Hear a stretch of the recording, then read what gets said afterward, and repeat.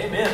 Good time of worship. Man, I am glad to be home. I hope you're glad that I am home, but Calvary is my home now. And I'm just glad to be home. I'm glad to be home where the food is what I'm familiar with. I've been to India over there preaching the gospel and changing hope, the Word of God hopefully changing lives, and encouraging pastors. We did a lot of it. I got to train a couple of hundred pastors for about 3 days, just all day long and into the night. They would go as long as you would go. And I do like that about it, and it was incredible. So if go ahead and open your Bibles up to Hebrews chapter 13. Hebrews chapter 13. But as you're turning there, I want to commend you. And some of you are visiting today also. And if you're kind of wondering, wonder what kind of church this is, let me give you a good little taste of the heart of the Calvary Baptist Church. One of the things that our denomination, Southern Baptists, do every year, and have for years and years, we always take up an annual offering for missions, for international missions. Not a penny of it stays here. None of it. Not one penny of it stays in our church. And so last year we set what was a bold goal for our church and the size of members that we have, the number of members. And so last year we exceeded that goal, and that was incredible. But this year, when I went to our missions folks, some of them and said, "What do you think we ought to do this year?" They set a goal, and I said, "Man, I don't know if we'll get there." I mean, I didn't say that verbally. I just said it kind of to myself. And but we set a goal of $15,000. And let me tell you something. Working together, praying together, caring about the world more than we care about ourselves, we exceeded that goal last week. $15,000. And so in a day when Southern Baptist churches across our land, sad to say, in decline, this church is not. It is a passionate church that loves the world, that loves God, loves others, and spreads the word. And frankly, we try to put our money where our mouth is by sending out a lot of our finances out to the field, as much as we possibly can. And so I'm excited about that. I mean, that's another goal. And we're packed out, and we know that. We know it's tight, and we're working on that. I didn't get off the plane maybe 6-7 hours, and I sent an email to our architects and said, "I'm back, from India, so I need an update on what we're doing on the new property." And so he stopped by, our architect did this week, talked with Vernon and myself, and we're going to be getting our long-range planning committee back together to begin to discuss some programming and needs and size. We have some property that we are going to build on, and we're going to see God move. And I am both hands on the plow, committed as your pastor for the long haul. So like me or not, I'm going to be here a long time, unless you just out and out fire me. And but I tell you, I'm really committed, and I'm fired up and excited. And we're not doing any of this so that we get a good name or a big name, but we are very passionate that Jesus gets a big name in our community, and that the glory of God is shown to people who just don't know it. Now, I do want to encourage you, if you're a Sunday school teacher, if you're a small group teacher, and don't let the name fool you. Sunday school is for everybody. It's not just for children, Sunday school. But our director, Betty Crump, and myself, we've planned a time for you this coming Saturday from 8:30 until 11:45, and we will walk out of here at 11:45. I promise you, if you'll give me that morning, I want to invest a good portion of my time and energy in you. I've got a free book for you. Our studies are going to be on that book, and I'm going to teach you some great tips from one of my professors, Dr. Terry Powell, who will also be here. He's the author of the book that we're going to use as the basis for our teacher training. Terry's going to come, and he'll invest some time. He won't be here this Saturday, but the next time we do a training session, Terry will be here, the author of the book, and we're going to invest in you. If you want to teach the Word of God, or you've ever thought about leading the Bible, even a home discussion group, whatever, I don't care. Please come. Please come. It's open to everyone. It's required for Sunday school teachers. If you're a Sunday school teacher and you can't get here, call the office, let us know, because we're planning on you being here. And teaching God's Word is a great responsibility. So I want to invest in you and help you with that. But that's this coming Saturday, 8:30 to 11:45. Now, we've got a new year in front of us. there's no surprise to you. I laughed when you guys started singing the Christmas song. I was like, and I came in this morning and I realized I put those up and I saw the Christmas banners. But you know what? It was good for me to remember Christmas because for me, I left 2 days after Christmas on December 27th, headed out on a plane. About a third of the way across the Atlantic Ocean, a guy stood up on the plane and said, I'm going to kill everybody on this plane. 20, 19, 18, 17. Started counting down. Honest to God. I didn't see it. If I'd have seen it. Now, I'm not a tough guy, but I guarantee you, I'm not a lame duck either. I wouldn't have let him get to about 17 myself. But he literally stood there and said that. He said, I'm going to kill everybody on this plane. Started counting down. 2 sky marshals, thank God, got up and put what we call a good old West Side beat down on him. And, well, they did. I tell you, they shackled him, his legs, his arms, and they strapped him to a seat. And while they were holding him down, one of them grabbed a little pouch, had a pin, popped it in his leg, and he went to nap. And he did. I've never been so thankful for law enforcement in my life. I was so grateful. And I started to say, do you now have an extra one of those? Because I need a nap too, man. I was hyped up. And I was literally saying, if I ever get off this plane, pilot comes on, we got to turn around, going back to Philadelphia. I said, if I ever get it on there, I'm sitting there thinking, I'm on a hijacked plane. Because we couldn't see it. All we heard was the announcement. They were going back to clean up some blood and do other stuff, they said. And I'm going, oh my gosh, a couple of crew members got hurt. And we've got to get them some medical attention. And I'm just going, I can't believe this. I'm going on a mission trip. And I'm on a hijacked plane. I'm actually going to be like on one of these movies or something, but it ain't going to be good. And I probably won't get to see the movie. I'm serious. Like I'm actually on a hijacked plane. I mean, can you imagine 39,000 feet high, 4 to 5 hours over the Atlantic Ocean, and this is going on? And I'm thinking, if they ever get it on the ground, I'll never get on another one. Because I didn't know what was going to happen. Now, we're facing a new year, and we don't know what's going to happen. Now, everything turned out all right. Because Jesus is Lord, I did get back on the plane. The very same plane. But most of us are just afraid of the unknown, aren't we? I mean, it freaks us out. It's when we don't know what's going to happen that really freaks us out. And it causes fear in our lives. And so we don't know what for certain, this year is going to bring. None of us know. We don't know. We really do not. But when we face the unknown, it produces fear. That's the one thing. When we face the unknown, it tends to produce fear in our hearts. And when you don't know what's happening, you will be afraid. I want to read Hebrews chapter 13, verses 5 and 6, as we think about a new year without fear, because we don't know what's going to happen this year.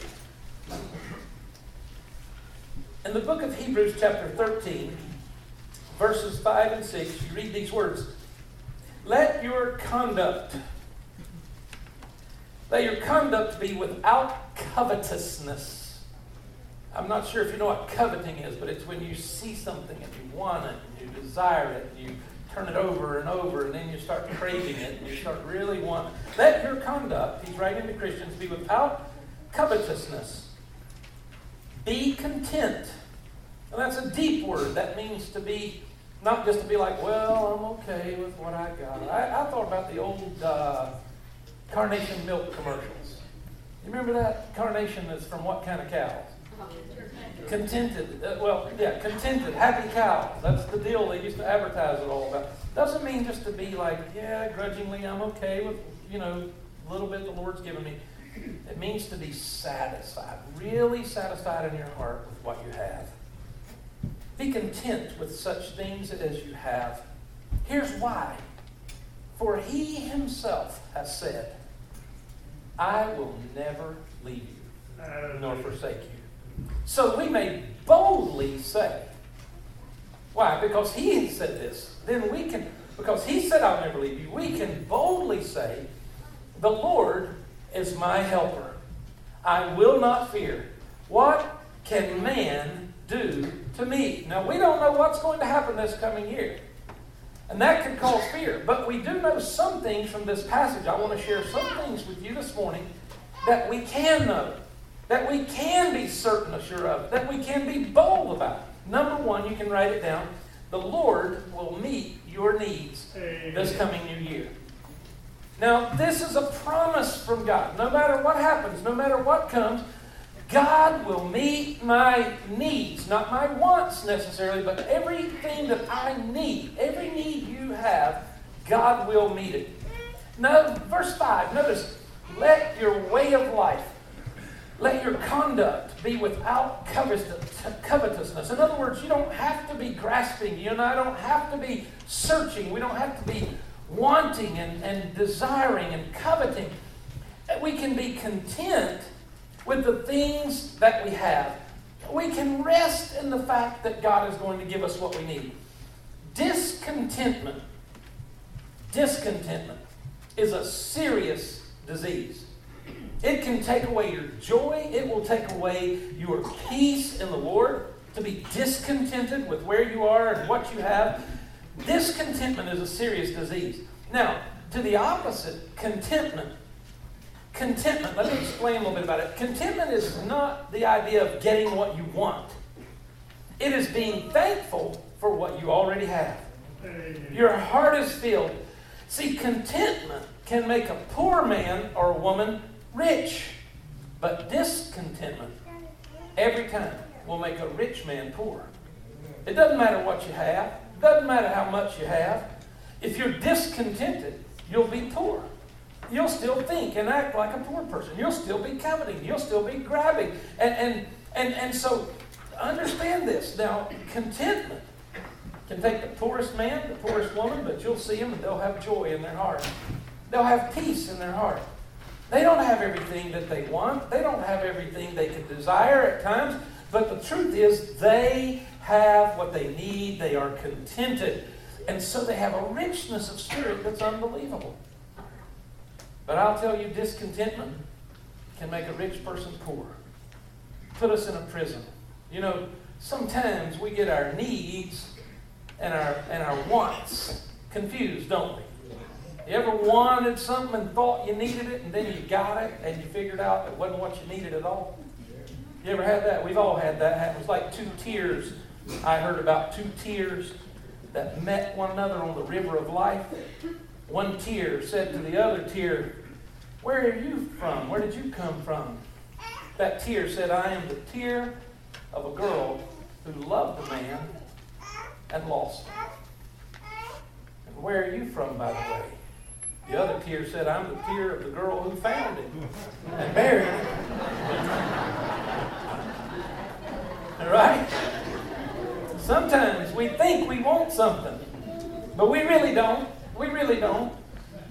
You know, the Bible says this in another place, that godliness with contentment is great gain. Godliness with contentment. Now, godliness is a good thing. To know the Lord and to be godly, and that's a great thing. But listen, if you know the Lord Jesus, that's a good thing. But if you know Jesus and you can honestly say, "I am content, I am fulfilled," that is a great thing. The Bible's clear about anything. It says this: we brought nothing into this world. Nothing into this world. And it is certain, the Bible says, that we shall take nothing out. We always joke and say, you never see a U-Haul behind a hearse. You know, you're not going to take anything with you. But now listen to it. We brought nothing into this world. And it is certain we can take nothing out. So, here's what the Scripture says. So, having food and clothing, let us be content. Not just settled for it, but happy with it. Thankful in it. Why? Listen, here's why. If you have something on your back and something in your stomach and Jesus in your heart, that is so much more than so many people in this world have. So much more. And no matter how many riches you have, what would it profit you if you were to gain the whole world and amass all this stuff and yet you didn't know Jesus? I heard about a little boy. He just loved pancakes.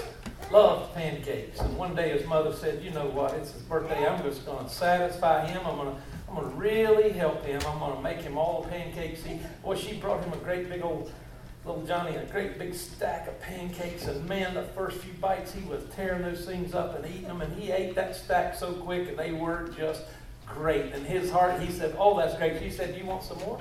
He said, yeah, Mama, yeah, I sure do. And she cooked him a whole nother stack, and he started eating those. About halfway through them, he started slowing down a little bit. You know, he started slowing down. They were good. They were still great to him, but they just weren't as good as they were at first. And he finished that stack. He still liked them, but not as much as the first stack. And then she put some more on there, boy, another stack. She was just going to fix them as long as he would eat them. And he ate another stack, but boy, the last bites just lay there. And they started to congeal, you know, and he's forcing them down, and he finally finished the last one, and she looked at him, she said, Johnny, do you want another pancake? You know what he said? He said, no, ma'am. He said, I don't even want the ones I already ate.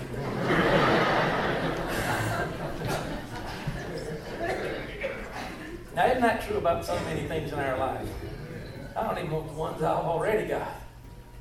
I don't even want the things I've already digesting. I don't even look, oh, this is killing me. And we get confused. We really do. And riches and things like that, they're nice to have, but they can never satisfy the deepest longing of our souls. Some of the loneliest people, some of the most heartbroken people that I've ever met were people who had everything they could ask for monetarily. And yet there was an emptiness in their soul. They never were content. And sometimes the more you get, the more you want. The more you get, the more you want. And then there's no satisfying to that. This world can never satisfy the deepest longings of the human heart. The Lord Jesus himself said these words, beware, take heed and beware of covetousness. Beware of covetousness. Beware of what you want. Beware of what you desire. Beware. It's okay to have wants and desires, but don't let them control you. Why did he say that? Because a man's life, a woman's life does not consist in the abundance of things they own. You know why we get fearful? You know why? A lot of reasons, but here's a main one. As to this, the future. Here's why we really fear. We fear. We get nervous that the things that we want or need are going to be taken away from us. That's why we get fearful, because I want this, or I need this, and I'm not getting it, or I won't get it. And we fear that the things we need are going to be taken away. But listen now, I want you to understand this. If you are a child of God, God has promised, he has promised that I will be with you this year. And I will promise that I will give you the things that you need. Amen. You don't have to worry about that. If you're a child of God, there's not a thing in this world. Listen, there's not a thing in this world. The Bible says, if he spared not his own son, but delivered him up for us all, how shall he not with him freely give us all things? If God the Father would give Jesus his own son for you, what else would he not give you? What need could you have? You had a need for Jesus, and that cost him his own son, and he gave him to you. Why would he not meet some other need? And so he promises this year, if you're my child, you will have every need met this coming year. You don't have to worry about it. You don't have to worry about it. Now, number 2, here's another truth you can count on this coming year. Find it in the second half of verse 5. The Lord of glory himself, the creative God of all eternity, will be with you this year. Not only is every need going to be met, but he's going to be with you. If you know him. Verse 5 says this, let your conduct be without covetousness. Be content with the things you have.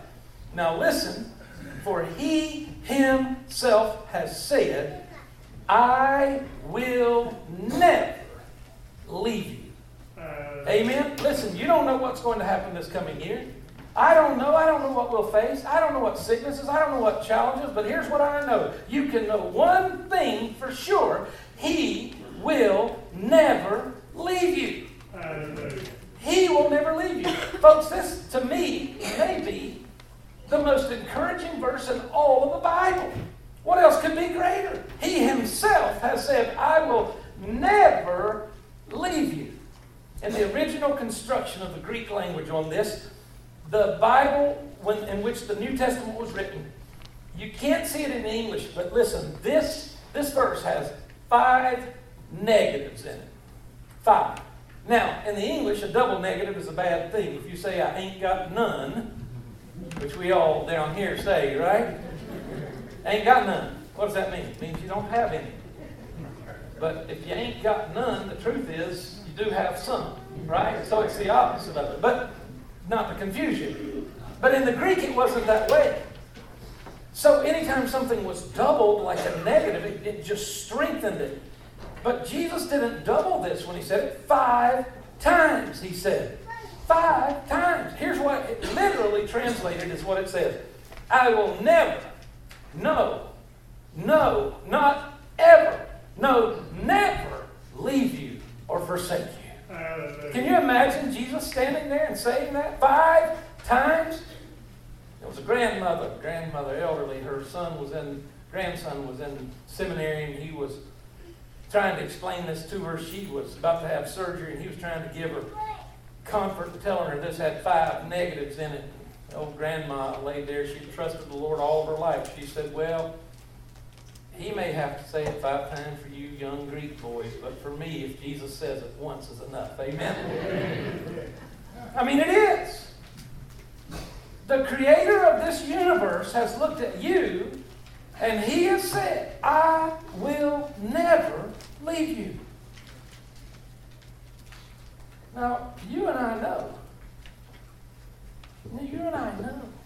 that his word is good. Amen? Amen. And he has said, I'll never leave you.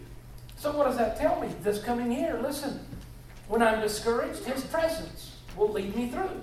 When I am, and encourage me. When I'm confused and don't know what to do and which way to go this coming year, his presence will show me the way. When I am lonely, his very presence will cheer me up. When I am worried, his presence will calm my fears. I mean, this is unbelievable. This is a promise from him. There was a great missionary to Africa. His name was David Livingstone. Most of you have heard of David. He was the first believer to enter that continent for Jesus. The first one.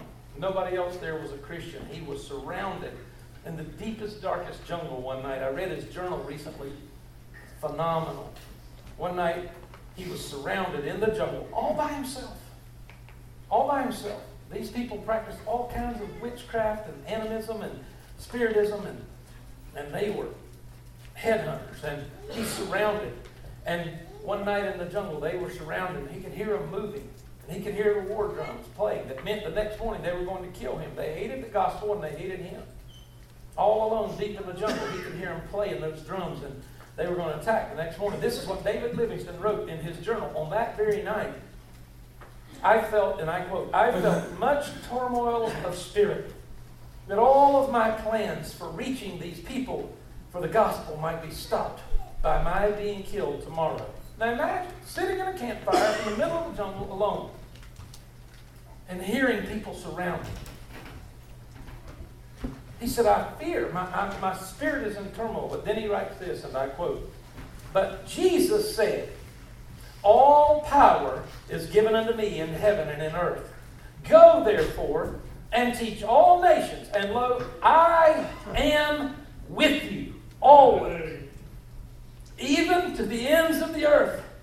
And David Livingstone, encouraged by Christ, said, and I quote, I will not turn back. I will not flee. Though this may be my last night here, I feel quite calm now.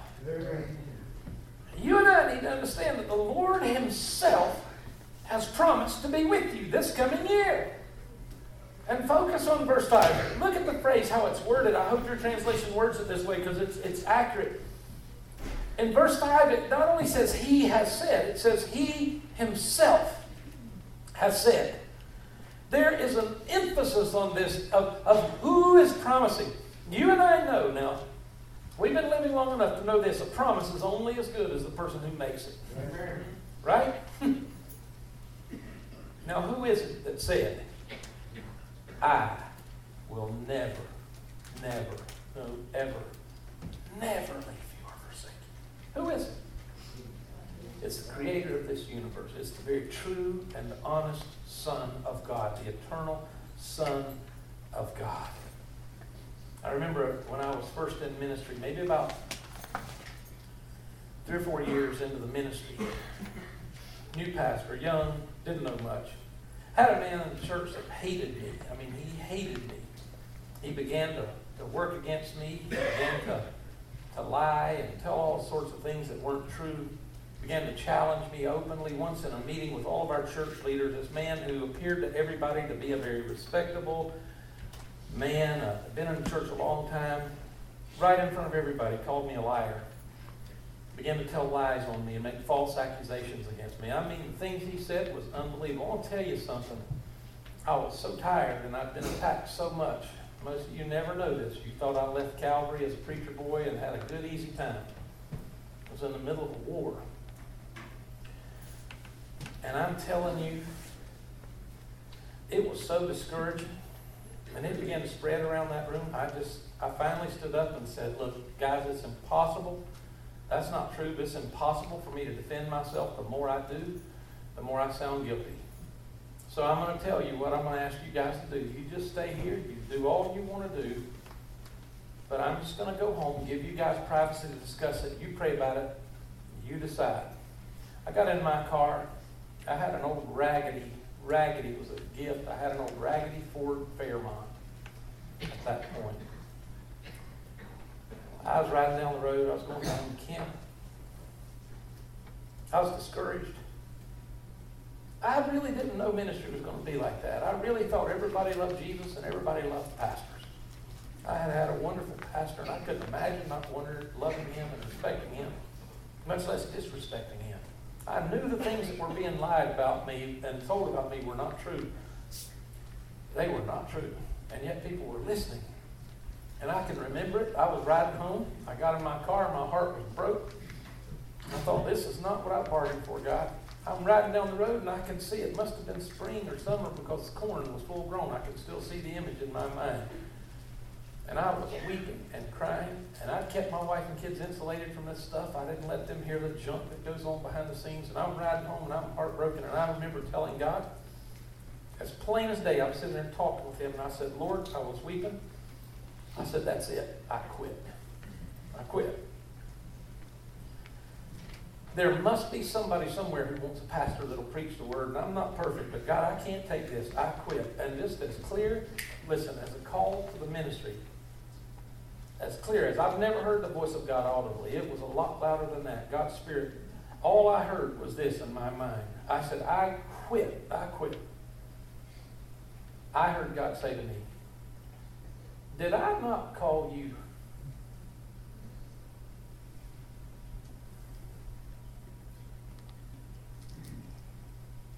And I remember saying, because I knew what he meant when he said that. I knew I'd lost the argument on when he said that, right then. And I said, yeah, you called me, but I don't care. But I knew I did care. And I knew what he was saying was, you listen to me. I called you, and I'll tell you when you can quit. Amen. And I couldn't quit. And I went back, and I'm so glad I did, and fought battles, and saw thousands of people saved, and thousands of churches planted in India and all over this world, and lives changed. But I'll tell you one thing, I was discouraged. I just want you to know. But he came, his presence, he guided me. He himself was with me. When my wife couldn't have talked me into staying, no pay raise would have talked me into staying, no convenience would have talked me into staying, no human being could have talked me into staying. God said, listen, I'm with you. Hallelujah. And I called you. You're not quitting. I think of the old song, I've seen the lightning flashing, I've heard the thunder roll, I've felt sin's waves crashing, trying to conquer my soul.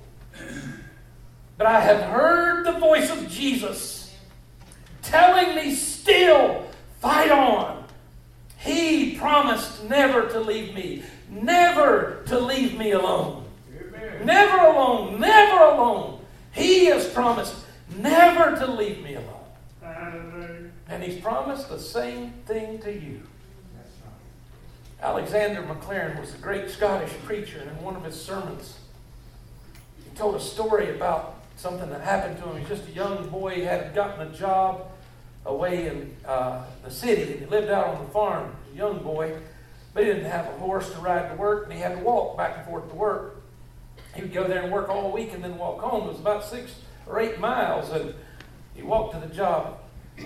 When he's leaving on his first week to go away, his father came to him and said, Alex, when Friday comes, I want you to walk home because your mother and I will have missed you, and we want you to come home.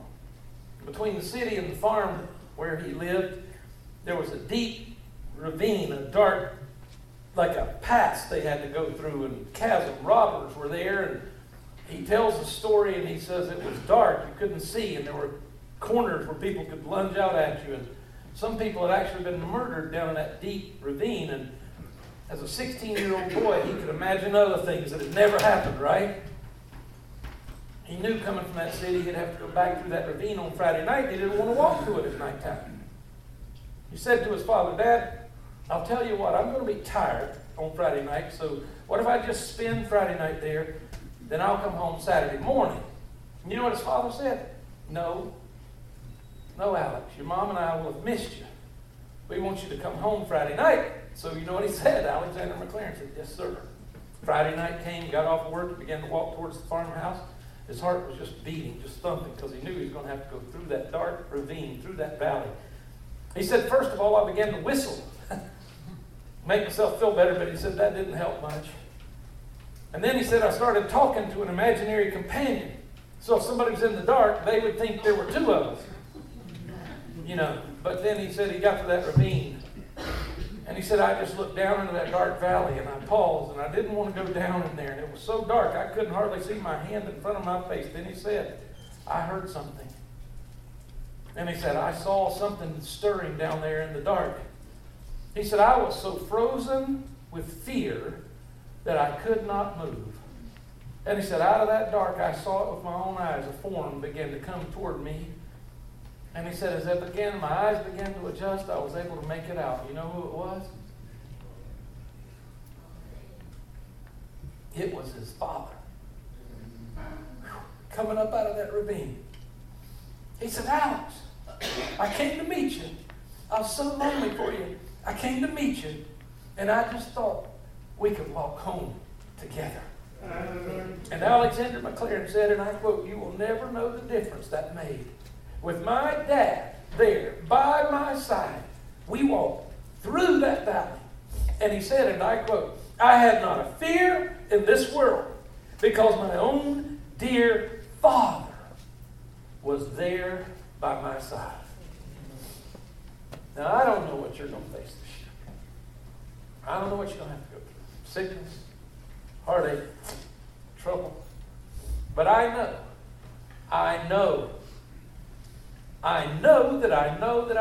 you, if you know Christ, can boldly say, the Lord is my helper. Amen. I will not fear what man shall do to me. And to lead us into this new year without fear, I want us to do the very thing together that will remind us that He will be with us. I want us to partake in communion, and I want to get our deacons, if you could, that are serving, just to come forward, just stand right on up, and just come forward. Now, what we do in the Christian church is this. We have elements that will be passed around. We call them the elements. They represent, they are bread, and just come right on forward, guys. Just come right here around where you're going to stand. Just come on. And we have the bread and we have the cup. It's non-fermented. And if you're a believer, we invite you as a reminder that He is with you, that He is so close to you that He is inside of you. That's what communion is about. To celebrate the fact that He will never leave us. We will never be alone. And so this represents His body, broken for us. I remind you, Brother Steve, that Jesus paid it all. That God the Father loved us and gave us His own Son. Greater love has no man than this, John. Brother Jim, this is how much he loves you. Of Ken, that he was broken his body for us.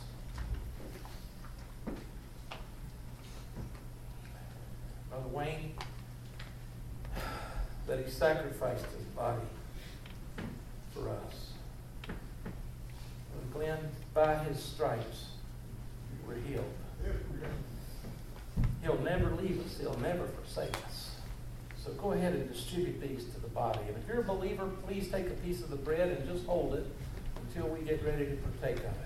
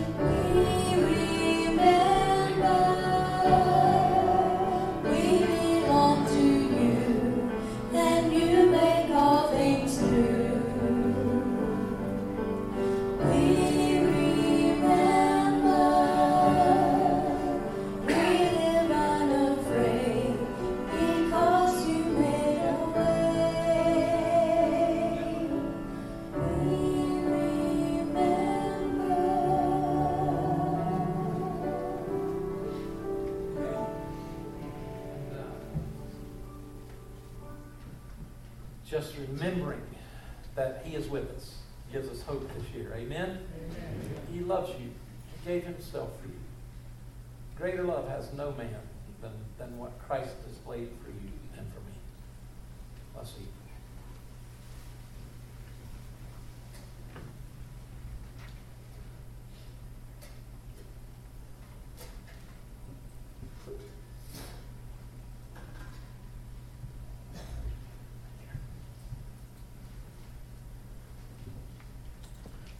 Now we're going to take that which represents the sinless, precious blood of the Lord Jesus Christ to pay the price, the penalty for all of our sins. And so His precious blood poured out for our sin. Jesus Christ, the righteous, crucified. Where God says, when I see the blood, I will pass over. The blood of Jesus Christ, God's Son, cleanses us from all sin. it was finished. He alone was worthy. He became obedient unto death, even the death of the cross. They pierced his hands and feet. If you would go ahead, please, and distribute the cup which represents the blood of the Lord Jesus shed for all of us.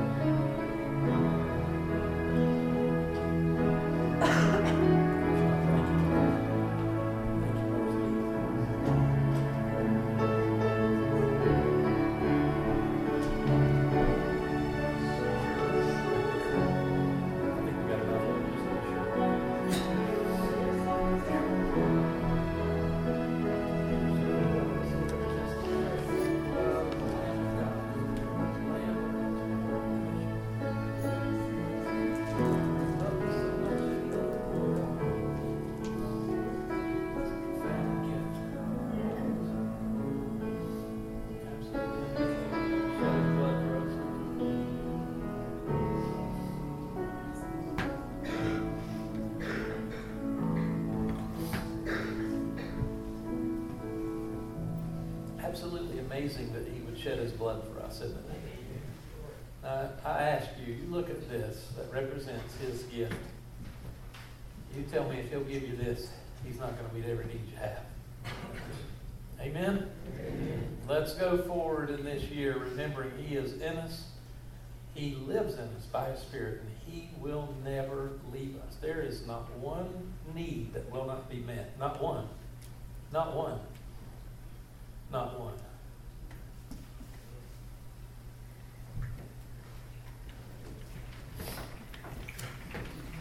Father, we thank you so much for your willingness to give up your own dear Son.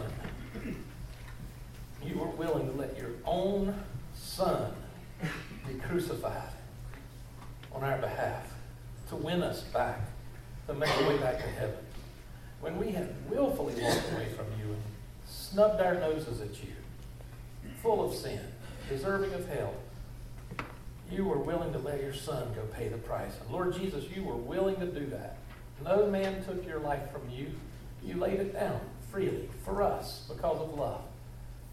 The book of Ephesians says, because of the great love wherein with he loved us, we have redemption. And what a great God you are. What a great Savior. There's none like you. And the Holy Spirit, thank you for making this real to us. Thank you, Lord, that we can come here today on the beginning, near the beginning of a new year. And with great boldness we can say, the Lord is my helper. Whom shall I fear? No one. No one. So Lord, thank you for this great reminder. Thank you for this great church and for a great destiny that is ours in Christ. Remind us ever remind us of who we belong to, of whose we are. We belong to you. And you never forsake a child. Never. And if our Father is with us, we can walk through any valley without a fear, as we just know you're with us.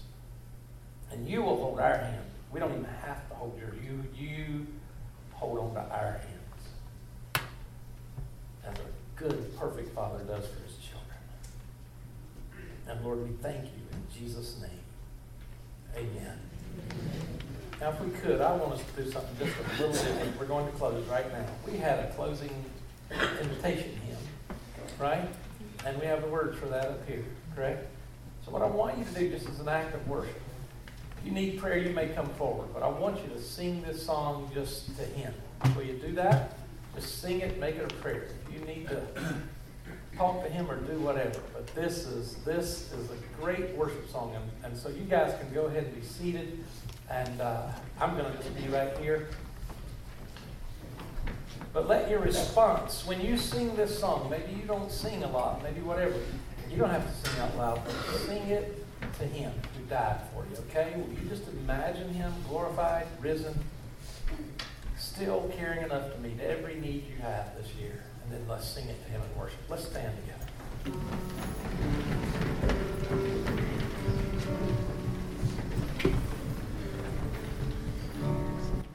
There's nothing worth more that will ever come close. Nothing can compare. You're our living hope. Your presence, Lord.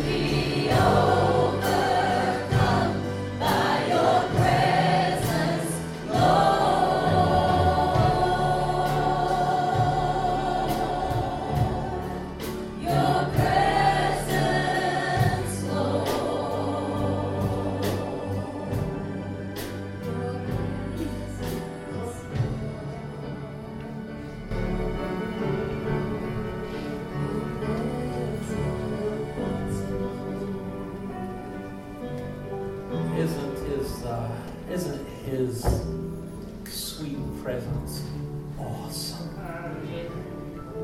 It just should comfort us and just should bring peace to our hearts.